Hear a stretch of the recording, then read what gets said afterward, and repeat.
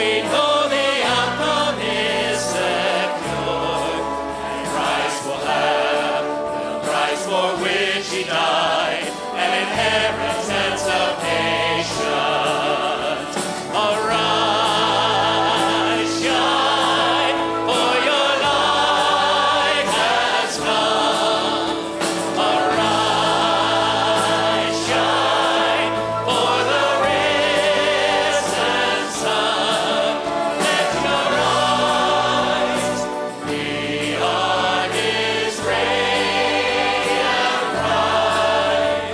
Arise, O church, arise. Come see the cross where love and mercy meet, as the Son of God is stricken. Then see his foes lie crushed beneath his feet, for the conqueror has risen. And as the stone is rolled away, and Christ emerges from his grave, the victory march continues till the day every eye and heart shall see him. Spirit come to strengthen every stride, give grace for every hurdle, that we may run with faith to win the prize of the servant good and faithful. As saints of old still light the way, retelling triumphs of his grace. We hear their call and hunger for the day when Christ will stand in glory. Arise, arise, shine, for your light has come. Arise, shine, for the risen one. Lift your eyes, we are his radiant light. Arise, O church, arise, arise, arise, shine, for your light has come. Arise, shine, for the risen sun. Lift your eyes, we are his radiant light. Arise, O church,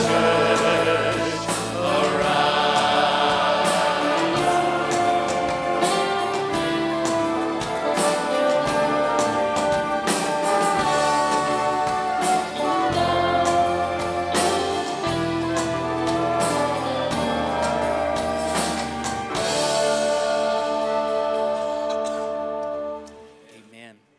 Well, here in a moment, our pastor will share with us this mystery that Paul calls it a mystery between the union of Christ and his bride. And we're going to sing about that wondrous mystery, a song brought to us a few years back by writers from Getty Music. And it's such a beautiful lyric, and it's deep in theology and doctrine. Please just grasp every word as we're singing. Don't just let them fly by. Figure out what it's telling you about this wonderful mystery that we have with our risen Savior.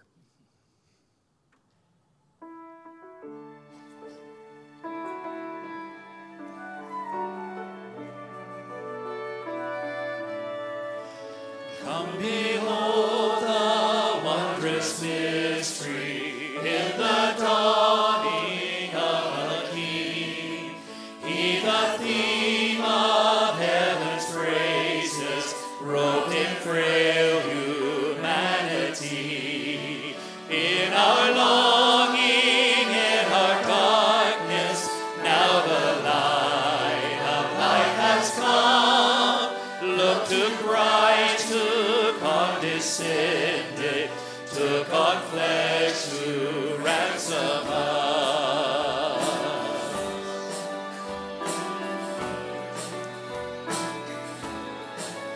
Come behold the wondrous wondrous mystery, he the perfect Son of Man. In his living, in his suffering, never trace nor stain of sin. See the true and better Adam come to save the hell-bound man. Such the great and sure fulfillment of the law in which we stand.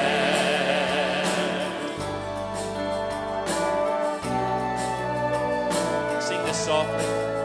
Come behold the wondrous mystery, Christ the Lord upon the tree. In the stead of ruined sinners hangs the Lamb in victory. See the price of our redemption, see the Father's plan unfold, bringing many sons to glory, grace unmeasured, love untold.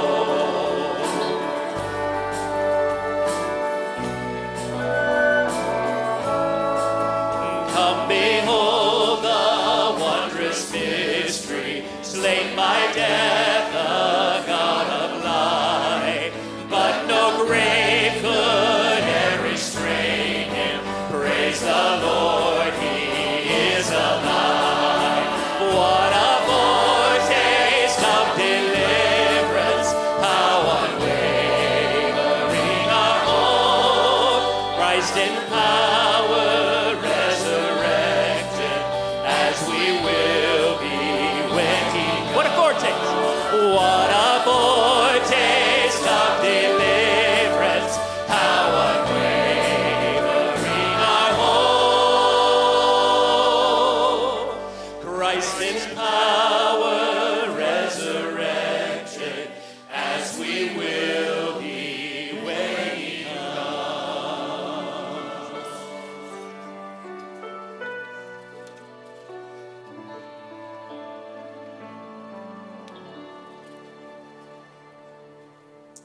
Amen. Would you bow with me in prayer?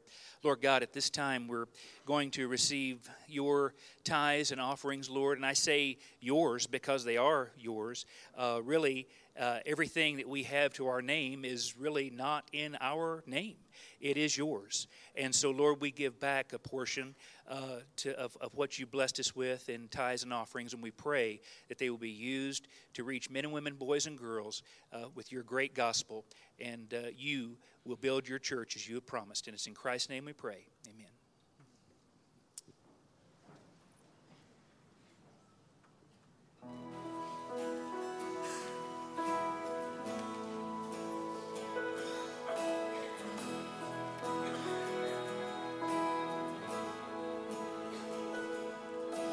Jesus at the center of it all. Jesus at the center of it all. From beginning to the end, it will always be, it's always been you, Jesus. Jesus, sing it with us, Jesus. Jesus at the center of it all. Jesus at the center of it all. From beginning to the end, it will always be, it's always been you, Jesus. Jesus, and nothing else matters.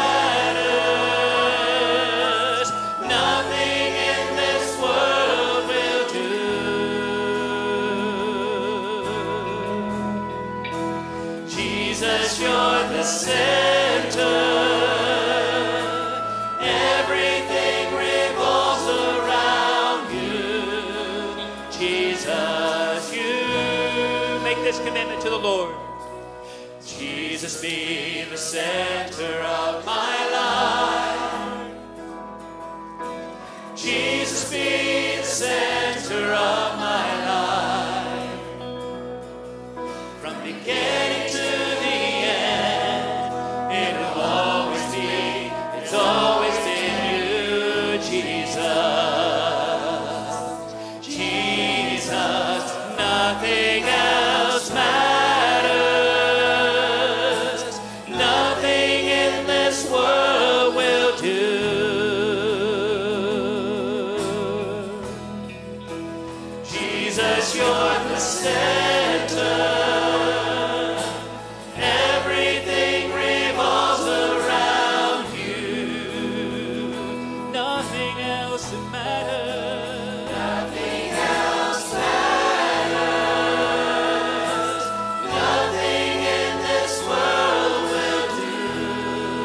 Jesus, you're the center. Jesus, you're the center. Everything revolves around you. Jesus, you. From my heart to the heavens, Jesus be the center. It's all about you. Yes, it's all about you. From my heart to the heavens, Jesus be the center. It's all about you. Yes, it's all. Will you stand and make that commitment? From my heart to the heavens, Jesus be the center. It's all about you. Yes, it's all about you. From my heart to the heavens, Jesus be the center. It's all about you. Yes, it's all about you. Jesus be the center of your church. Jesus be the center of your church. And every knee will bow, and every tongue will confess you, Jesus. Jesus. Jesus. Jesus. Bow your heads, please. Jesus. Jesus. Jesus. Jesus.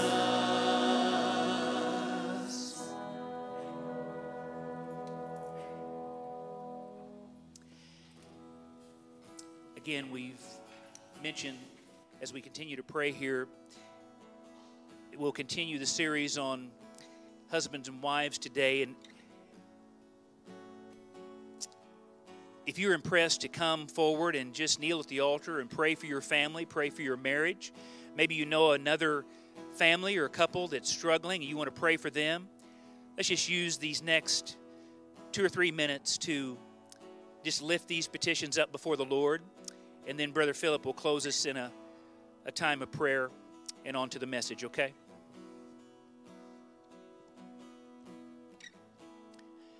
Slip out now and come if you need to, and then we'll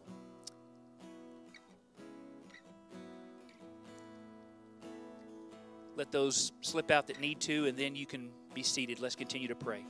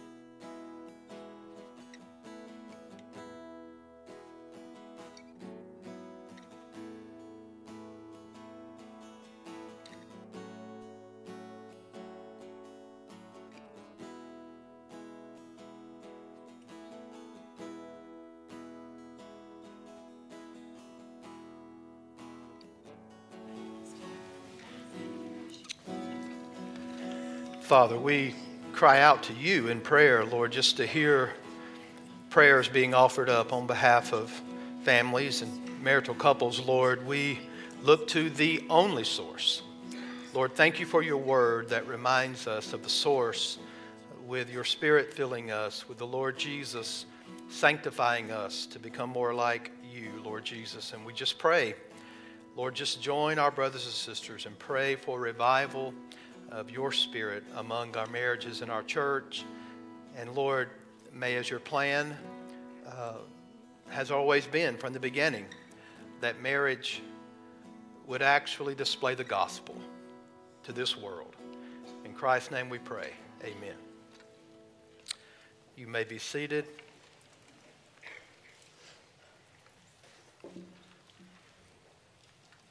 Ephesians chapter 5, beginning in verse 31. Some of you thought I would never get to the end of chapter 5, but here we are. But don't rest just yet. This is really good stuff for us to hear.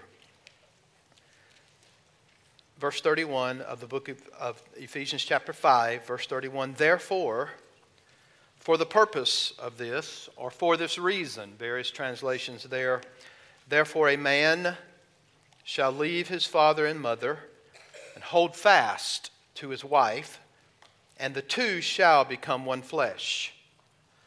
This mystery is profound. Check this out.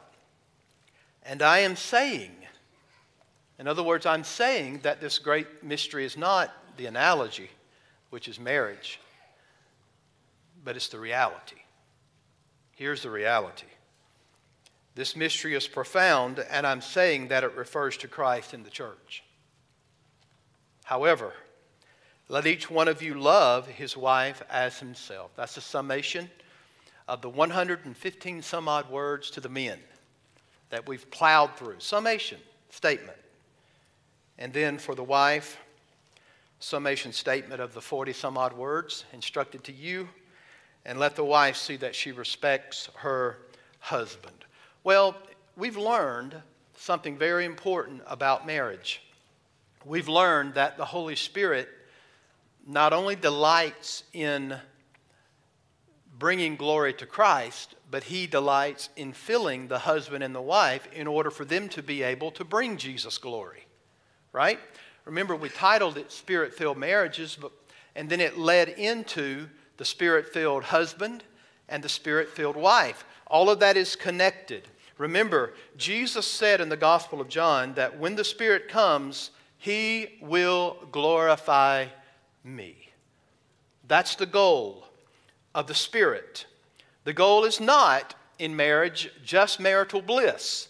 Now, we all like marital bliss.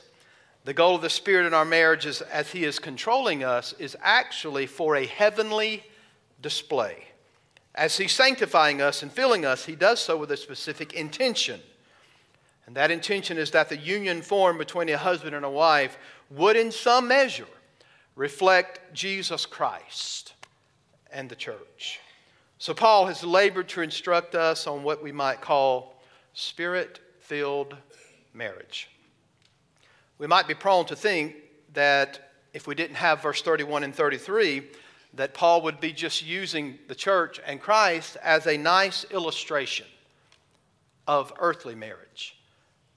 If we didn't have verse 31 and 30 through 33, we would think that maybe Christ and the church is just some kind of illustrative material that Paul reached and grabbed and said, wow, the fact is, the earthly marriage could easily be illustrated by Christ and his church. But that's not the way it works. In verse 31 through 33, Paul reveals to us that there is more in mind, that he has in mind, than just Christ and his church being a good illustration. He tells us in this section that marriage is in fact a profound mystery. And he's not talking about husband and wife. He's talking about Christ and his church. It's a profound mystery to think about Christ and his church. So Paul begins by giving us a quote from the Old Testament scriptures. He's going to quote the foundational passage for the ordination of and the divine institution of marriage. So that is very significant for us. Why? Because in Genesis 1 and 2, we actually have 3 creation ordinances. Do you know what those are? There's 3 of them. The Sabbath, and I know we don't like this in America right now, work. Amen? Ordained by God before the fall. Not as a result of the fall, but Adam was a gardener before the fall. Okay? So we have 3 ordinances: Sabbath, work, and, say it loud, marriage. Say it loud, marriage. Why? Because our world says it's not ordained by God. It's just part of an evolutionary process. Men needed a woman. Woman needed man. They just figured it out. No, folks. God ordained marriage. And if mankind did it, we can tamper with it. If God did it, we better leave it alone. And God did it. So marriage is divinely ordained as an institution. It is ordained by God himself. And it was made for man. And after that was over, he says, and it was good, and it was good, and it was good. But after he made woman, and she was united with man, God says it was very good. So, we know in Genesis 2 that the farmer is going to become a poet, and Adam's going to make this profound statement. Make your way over there, if you would, to Genesis chapter 2. Don't just believe me, believe the Bible, right? And here's what is said in this text. Matthew Henry says, the man was made and created from the dust of the earth, refined, but the woman was dust double refined. I like that. One step removed from the earth. The woman was made of a rib out of Adam's side, not made from his head to rule over him, nor out of his feet to be trampled upon. But God made woman from his side to be equal with him, under his arm to be protected by him, and near to his heart to be loved by him. You can learn a lot from old theologians. Matthew Henry.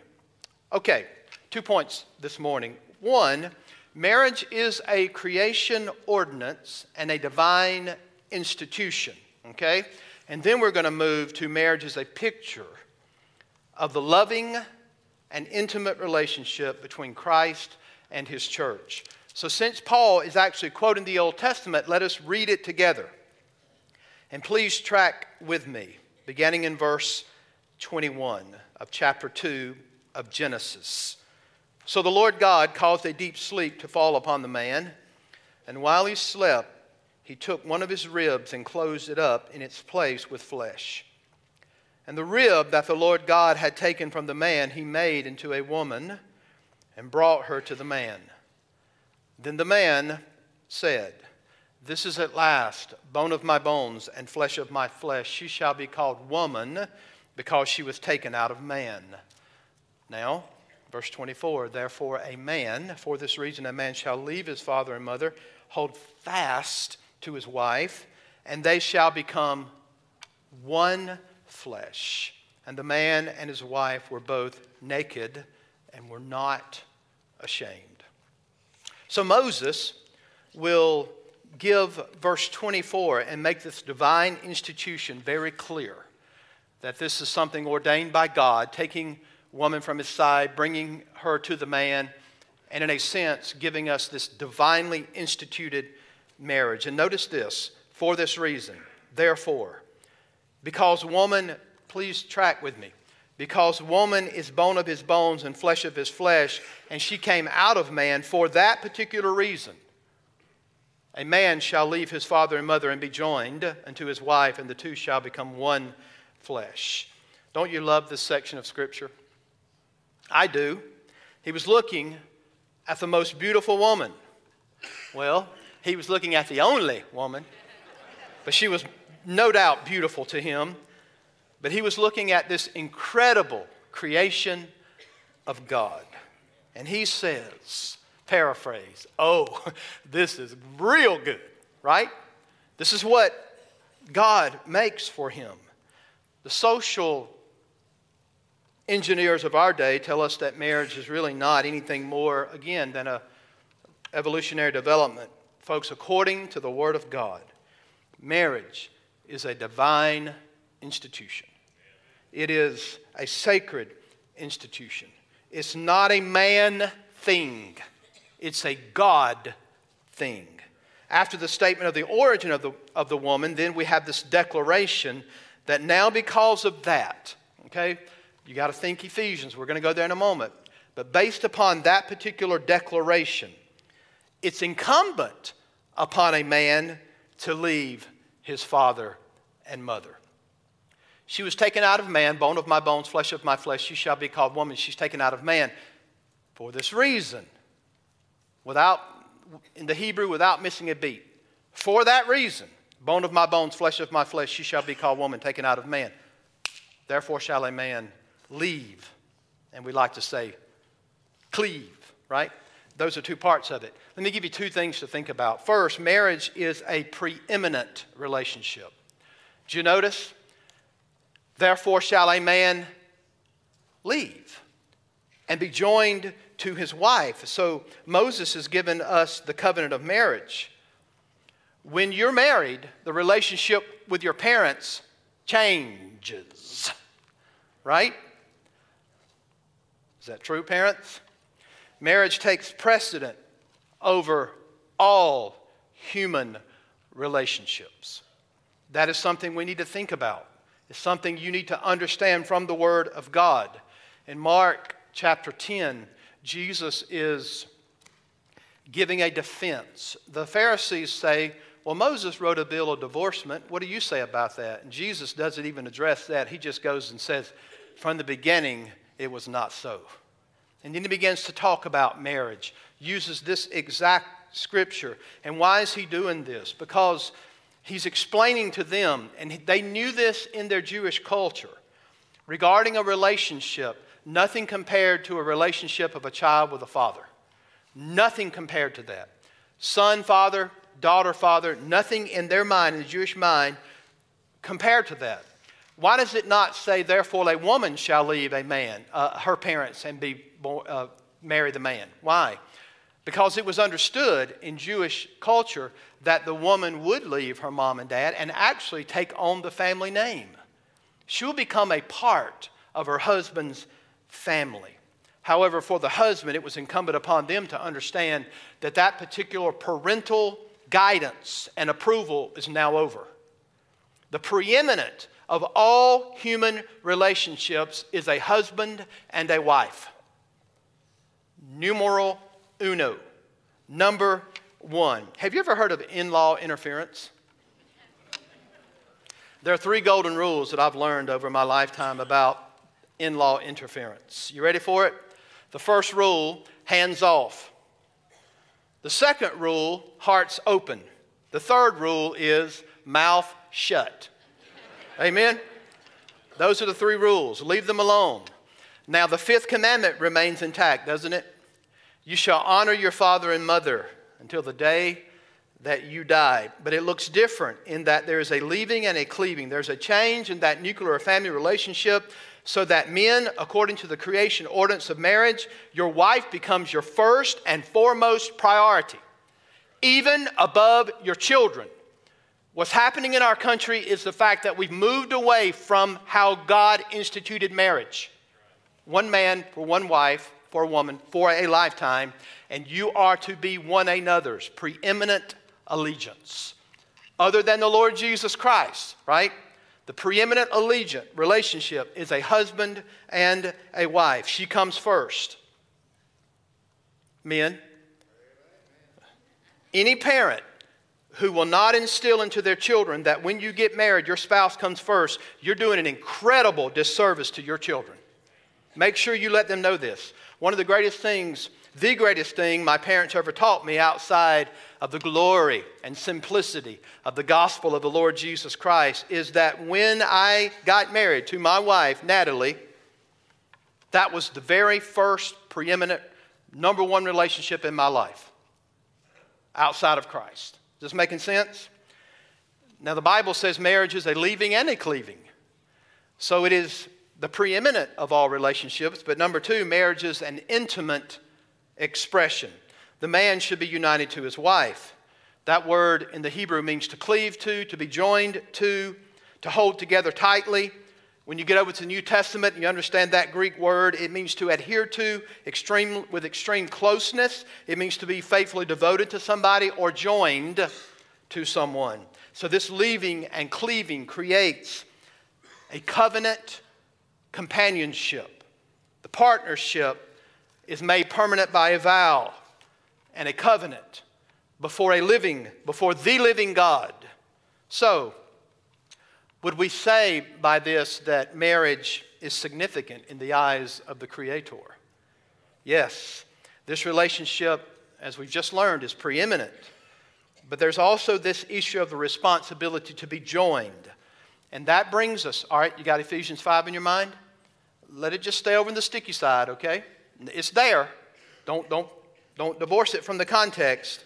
But here's the deal about intimate in its expression. There's this one flesh principle. The two shall become one. So there's this intimate expression. The one flesh principle makes this a unique relationship. It makes it the most intimate expression in a human relationship of all other relationships. You may have a quiver full of children, but you only have one wife. Right? The significance of the one flesh principle is that it's a union reflected in sexual intimacy, but always goes beyond sexual intimacy. If your marriage intimacy doesn't go beyond sexual intimacy, you're in trouble as you grow older. Are y'all awake? Yes? You're looking at me kind of strange. The significance is the symbolic representation of sexual union is certainly all over the text, but it goes beyond sexual intimacy. Wayne Mack, years ago, wrote this. Indeed, the marriage act, speaking of marital intimacy, is the symbol or culmination of a more complete oneness. It's the total giving of you to another person. Consequently, if the more complete openness is not a reality, sexual relations will lose their meaning. God's intention is that when two people get married, they share everything. Their bodies, their possessions, their insights, their ideas, their abilities, yes, their problems, their successes, their failures, and their sufferings. Husbands and wives are no longer two, but one, right? And this one flesh concept must manifest itself practically and tangibly and demonstrably in your marriage. It must. So this intimacy of one flesh must be a concrete reality. Listen, folks, total intimacy and deep unity are part of God's blueprint for marriage. It is. This is the marriage institution ordained by God in Genesis 2. I don't have time to hit this aspect of it, but not only is it the preeminent of all human relationships and intimate in its expression, but it's also permanent in its commitment. What did the Lord say in Mark chapter 10? Beautiful text on marriage. What the Lord joins together, let not man put asunder. So we could talk about the permanence of marriage. And if you attend a wedding ceremony that I do, coming up, right?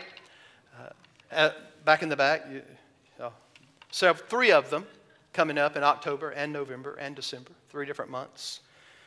Not all mine. Don't get nervous. Nathan's not getting married yet. He's just 15, right? But we're trying to arrange that around here. Make sure he's out by 19, you know. No, but it's permanent in its expression, in its commitment, right? So what an awesome, poignant passage of Scripture we have in Genesis 2. There's also another poignant passage of Scripture, men and women, and I love this.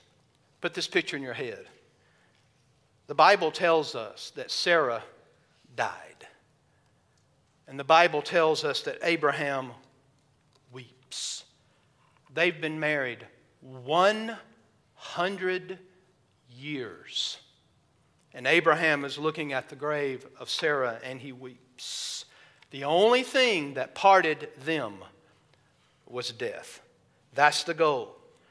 And I have this goal in our marriage. Natalie heard me say this before.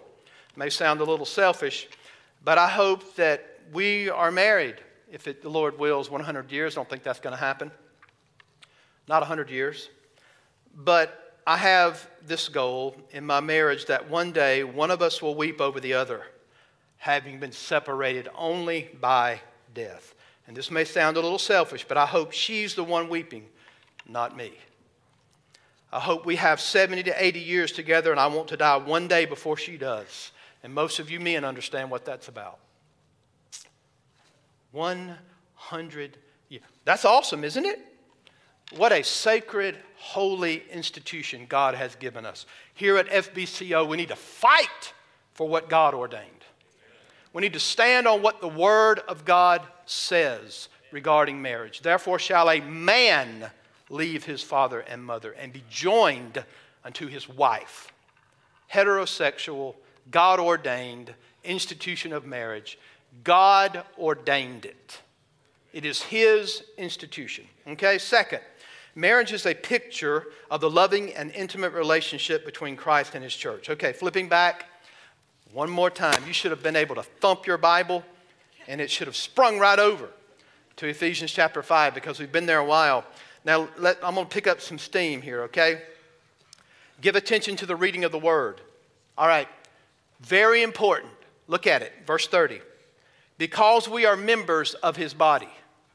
Y'all ready? Because we are members of His body. That's Christ, His body, the bride, the church. Therefore, a man shall leave his father and mother and hold fast to his wife. Okay.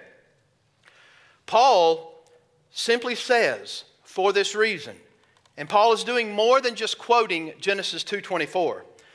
You know, in the Greek, there is not any iota of introduction in the formula of doing this. He doesn't bracket it off. He doesn't say, and as Moses said. No, there's no introduction to the quotation, nor any connecting words for the quotation, except what is in the quotation itself. So Paul is taking the flow directly from verse 30 in Ephesians 30. We are members of His body.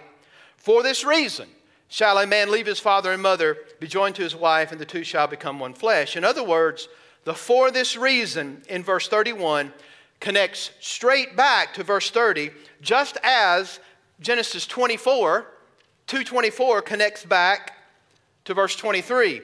For this reason connects straight back to she is bone of my bones and flesh of my flesh. Are you ready for this? The parallel that is made by Paul is more than just bringing in Genesis 2:24 as a supporting text for marriage. Paul is bringing in Genesis 2:24 to show the parallel between Eve being bone of Adam's bone and flesh of Adam's flesh and being taken from him, as we are members of Christ and His body. Amazing. I don't know what you think about that, but I agree with Paul. Profound mystery. Great mystery.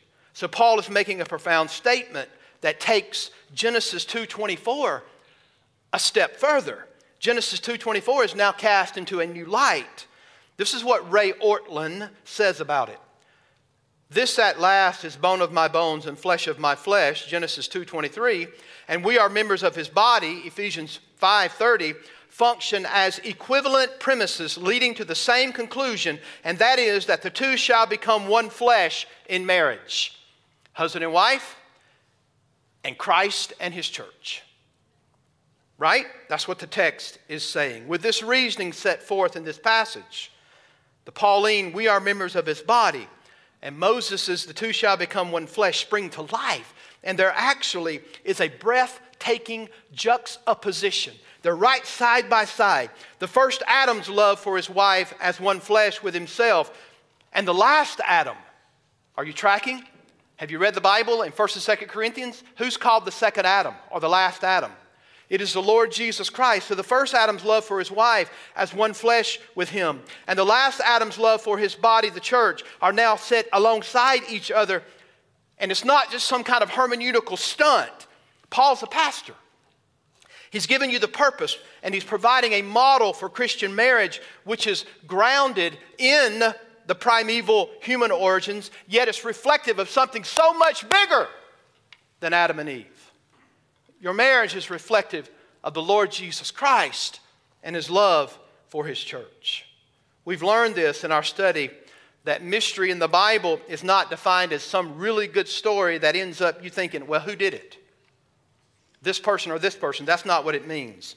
Mystery in the Bible is something that at one time was not fully revealed, and now it has been revealed. A mystery is something that may be obscure and concealed, but now fully it's been revealed. So Paul says this mystery is great. It's utterly profound. It is incredibly, deeply significant. We might say this mystery is mind-blowing. Here's a little info for you. This is free. Doesn't cost anything. Did you know that in the 5th century, Jerome translated the Latin Vulgate, and when he arrived at 531, see it? Therefore a man shall leave his father and mother and hold fast to his wife, and the two shall become one flesh. And he says, verse 32, this mystery is profound. The Greek word is mysterion. What's that sound like? Mystery. That's what it is in the Greek. He translated it sacramentum. It is from Jerome's translation of the Vulgate, saying the sacrament is great, that the Roman Catholic Church gets that marriage is a sacrament. Sorry, but marriage is not a sacrament. But Paul is telling us that there is something about marriage that is a mystery. But what is Paul saying? The mystery for the Apostle Paul is not marriage per se, but what marriage is a type of and what marriage points to. You miss it if you think only in terms of male, female brought together in a union as a mystery. We're talking about Christ and His church. And it's way more than just an illustration. Christ and the church is absolutely germane to everything Paul is arguing in Ephesians 5, beginning in verse 22. It's vitally important that we see this. And some of you will say, Pastor, are you certain of this? Well, I'm glad you asked. Look what it says. This mystery is profound, and I am saying what? That it refers to Christ and His church. It was concealed all the way back in chapter 2, verse 24 of Genesis. And as you read those words, bone of my bones and flesh of my flesh, for this cause a man shall leave his father and mother and be joined unto his wife, Paul is saying that is the very type of Christ's eternal love for His bride, the church. I don't know what y'all think about that, but I think that's pretty profound. It's absolutely incredible. Here's what John Piper says about this. God did not create the union of Christ and His church after the pattern of marriage. It's just the reverse. God created human marriage on the pattern of Christ's relationship to His church. And Paul would say, aha, that's what I'm talking about, right? Peter O'Brien says the Genesis passage then affirms that marriage makes husband and wife one body. It also explicates the union between Christ and His church. The parallel between the two are central to Paul's argument, and their relationship is best understood in typology. Marriage on the human level is a type. It's a pattern of something that God has done that points to something far greater. Your marriage is a living representation of the gospel of Jesus Christ that ought to be lived out visibly before a lost world. That's what your marriage is. We might say it like this. Human marriage is penultimate. You know what that means? It's a word that's right before the ultimate. So your marriage is really lived out right before the ultimate. The ultimate is Christ and His love for the church. And we're living this out in marriage. Do you see it? This mystery permeates Paul's teaching on marriage. The totality of marriage is to be a type of fulfillment of Christ's relationship to His church. Think of this. When God designed marriage, He wasn't just coming up with a way to populate the earth. Think of this. He wasn't just coming up with a way that a male and a female could live together. He wasn't just giving a blissful plan to allow a man and woman to live happily ever after. Listen to me. When the Lord God created marriage, He created marriage to reflect a relationship that already existed for all eternity. Christ and his love for his church. That's why God made marriage. That is the ultimate reason. When God created marriage, marriage was created and designed to reveal Christ and his church. So this relationship of the husband and wife, ordained in Genesis chapter 2, 23 through 24, is a type of Christ and his bride. Do you know that in the Old Testament, who was to be Yahweh's bride? And how many times does it say this? So many times. Who's to be Yahweh's bride in the Old Testament? Say it. Israel, right? It was Israel itself. Was Israel faithful? No. Unfaithful bride. In Jeremiah 3, God actually writes her a certificate of divorce because of her continual covenant infidelity. Yet you still have this picture of Yahweh and Israel as his bride. It's a theme that becomes the predominant theme in the prophets. It's not just a picture of Christ and the bride. It's the picture of the fact that the bride takes part in harlotry.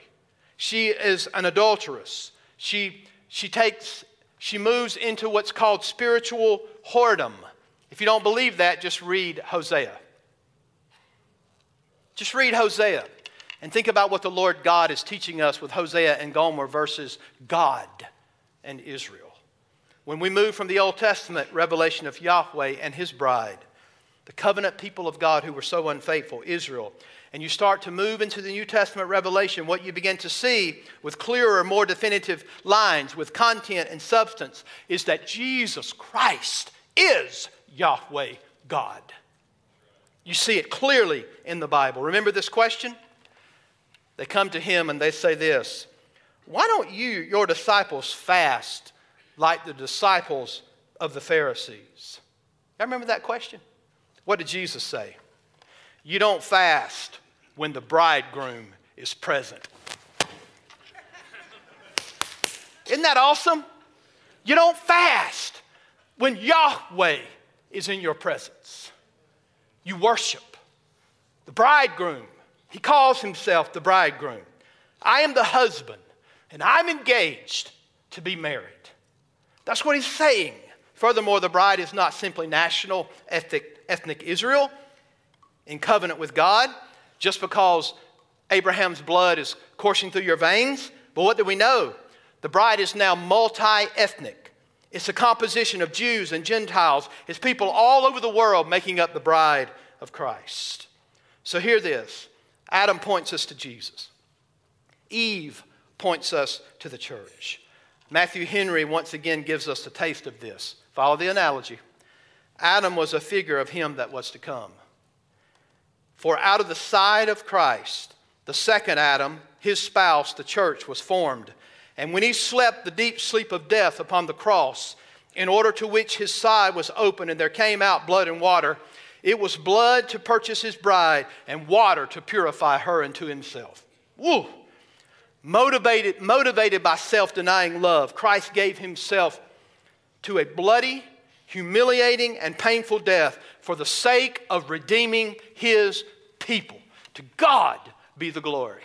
That's what God did. This is incredible love, folks. It is a love that the Father shared with you when he chose you in him before the very foundation of the world. And in love, he predestined you unto adoption. That's love, folks. That's the love of God exemplified in this text. Here it is demonstrated, Romans 5:8. God demonstrated his love toward us in that while we were still sinners, Christ died for us. It's redemption. Because of his work on the cross, we are saved. We experience this salvation and enter into a relational bond with Christ by putting our faith in him in belief, all because of what he accomplished for us. And as a result, you're set apart. 5:26, remember that? In Ephesians, we're set apart, and he unites us with himself in a union that can be approximated by the metaphor of verse 30, becoming members of his body. Does everybody understand that, or should I go back and start over? Right? God, it's amazing what's in this text. This closeness of the intimacy suggested by the nature of marriage in the way that God established it in the beginning, referencing Christ and His church. It's just unbelievable. It's a mystery. Paul reveals that whenever man and woman come together in the marriage, the two shall become one flesh. And it points us to this great, wonderful mystery of the connection between Christ and His church. Now look, here's my application. You ready? The mystery ought to compel all of us to look beyond the commonness of our marriages. Right? You go to sleep with one another, you wake up with one another, you eat with one another, you travel with one another, you raise kids with that person. There's a day in out, right? Day in, day out, commonness to marriage. And I know it's the way life's supposed to be. But please let Ephesians 5:31 and 32 assist you in looking beyond the commonness of marriage. We can all be so desensitized to the beauty and significance of marriage when we miss this particular picture. We don't need to let the commonness of everyday life desensitize us to the real reality of why God put the two of you together. Amen? God did this for a reason. It's utterly profound and bigger than anything we could ever imagine. This union that you have can become so accustomed, so normal. But there's a beauty and there's a grandeur to it that God has placed in it that is greater than anything we could ever imagine. We don't need to be desensitized. Lay hold of what God has done, what He is saying and what He is speaking.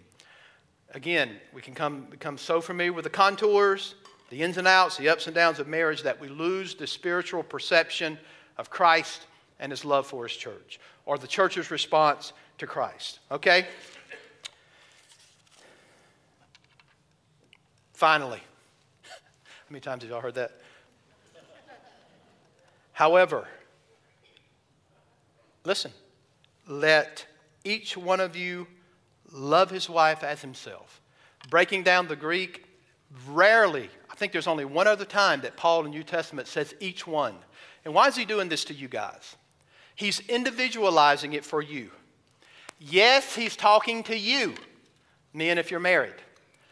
There are no circumstances that get you out of this. Is that clear enough? That's how Paul says it and why he says it in that manner. Each one of you, each man in this room that's married, no way to get out of it. Let each of you love his wife as himself. Why? Because when you're loving your body as it's been given to you, you are living out Christ loving his body, the church. Right? Okay, then for the women, and let the wife see that she respects her husband. Does anybody notice something interesting about this? He doesn't run back to verse 22, wives submit. You would think that he would say, let each one of you love his wife as himself, and let the wife see that she submits to her husband. Why does she say respect? Verse 21, let your eyes look up the page.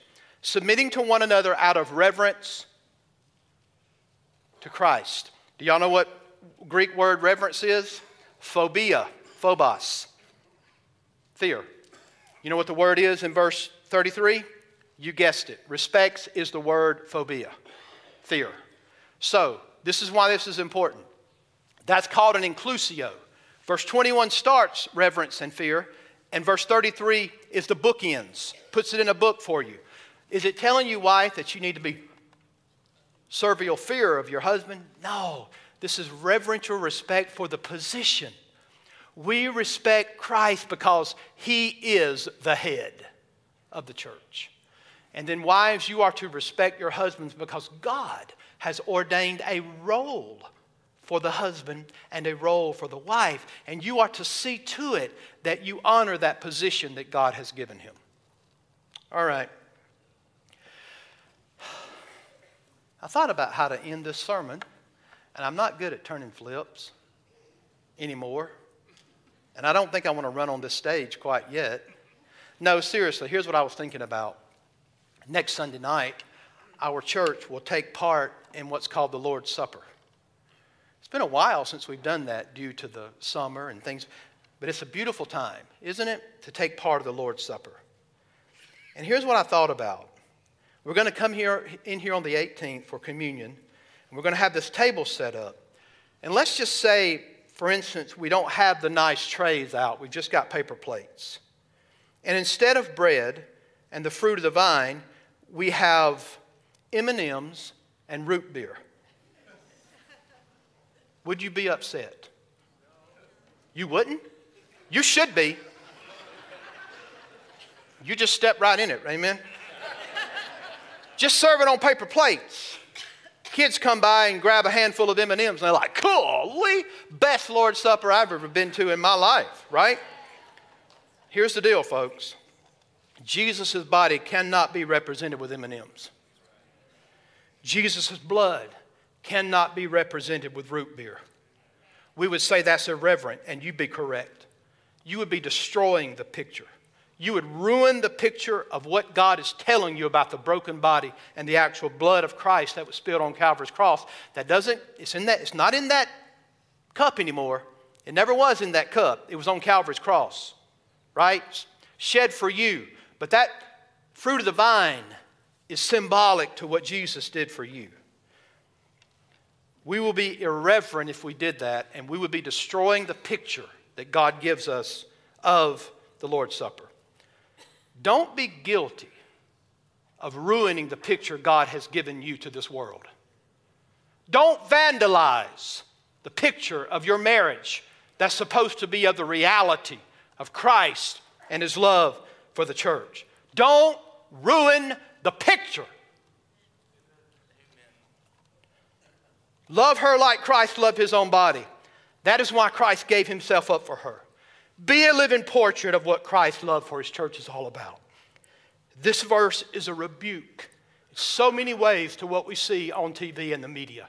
Don't let your kids watch that garbage. Don't let them watch shows where the husband is made out to be a buffoon and the only one that's got any sense is the wife. That is a spit against the sovereign God who created male-female relationships. Don't do it. Don't allow them to see that kind of stuff. Hosea chapter 2. Let me put this together. Chiefs do not play till 3 o'clock. Andy's already told me, all right?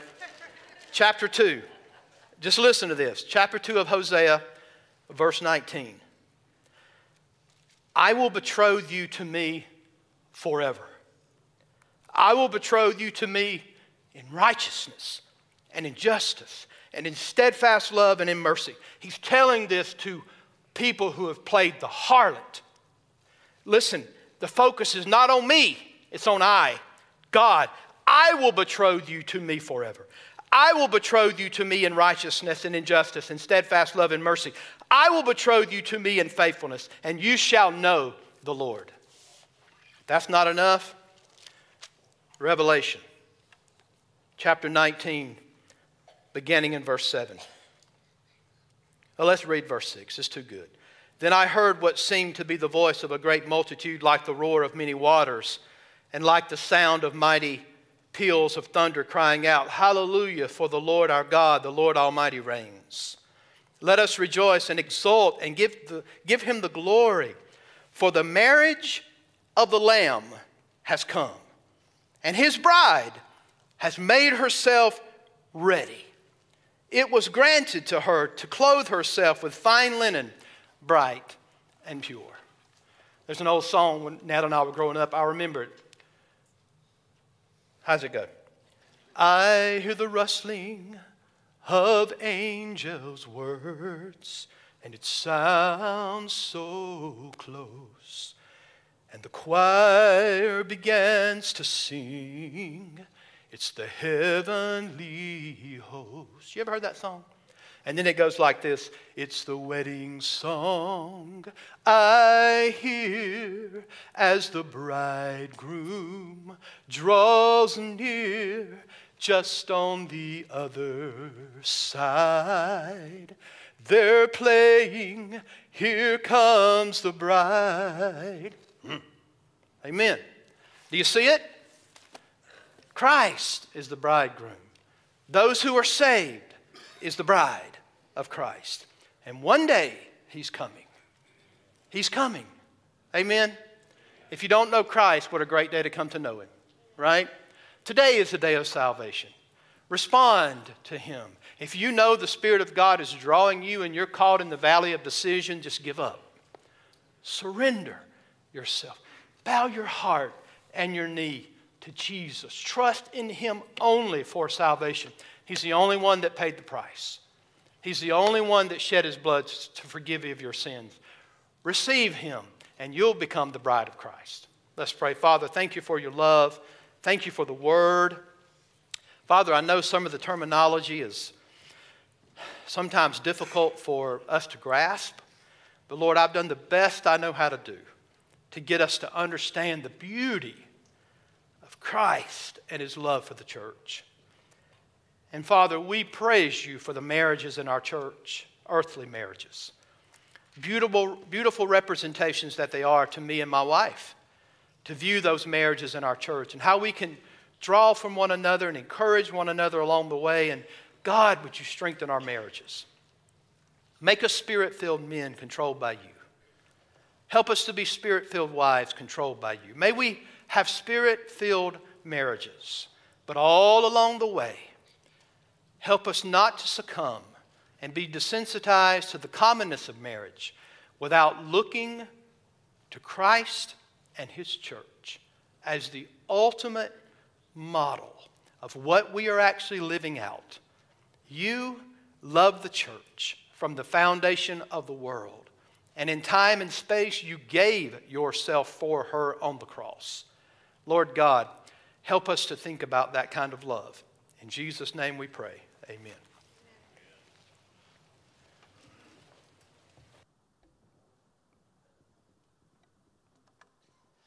Let's stand and sing, "Come behold this wondrous mystery, Christ the Lord upon the tree, dying for you our sins." Come behold a wondrous mystery, Christ the Lord upon the tree. In the stead of ruined sinners hangs the Lamb in victory. See the price of our redemption, see the Father's plan unfold, bringing many sons to glory, grace unmeasured, love untold.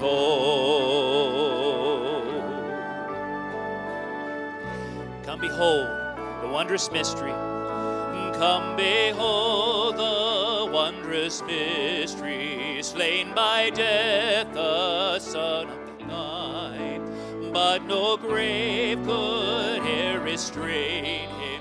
Praise the Lord, He is alive. What a foretaste of deliverance, how unwavering our hope. Christ in power resurrected, as we will be when He, what a foretaste, what a foretaste of deliverance, how unwavering our hope. Christ in power resurrected, as we will be when He comes. Well, praise the Lord. The series regarding husband and wife is kind of past us in Ephesians 5. But bring all your children next week. Amen? I guarantee you're going to rope them in here. You want to hear this Ephesians 6, 1 through 4. And we'll start into that. But I want to say this to married couples. I don't have a perfect marriage, and I can't give you all the perfect advice in the world. But I'm here to help you if you need it. Right, church family? And there are a lot of married couples in this church. They're not perfect. I can promise you that. None of us are.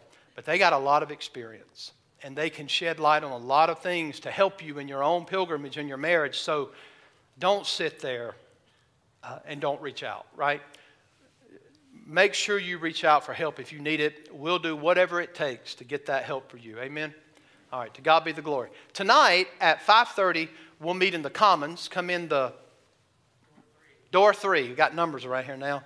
Door 3 at the Commons. And we'll have a lot of information that you can go on ministry need visits, and we've got a lot of them. You can go to people that we think may not know the Lord. You can go to people who visited our church.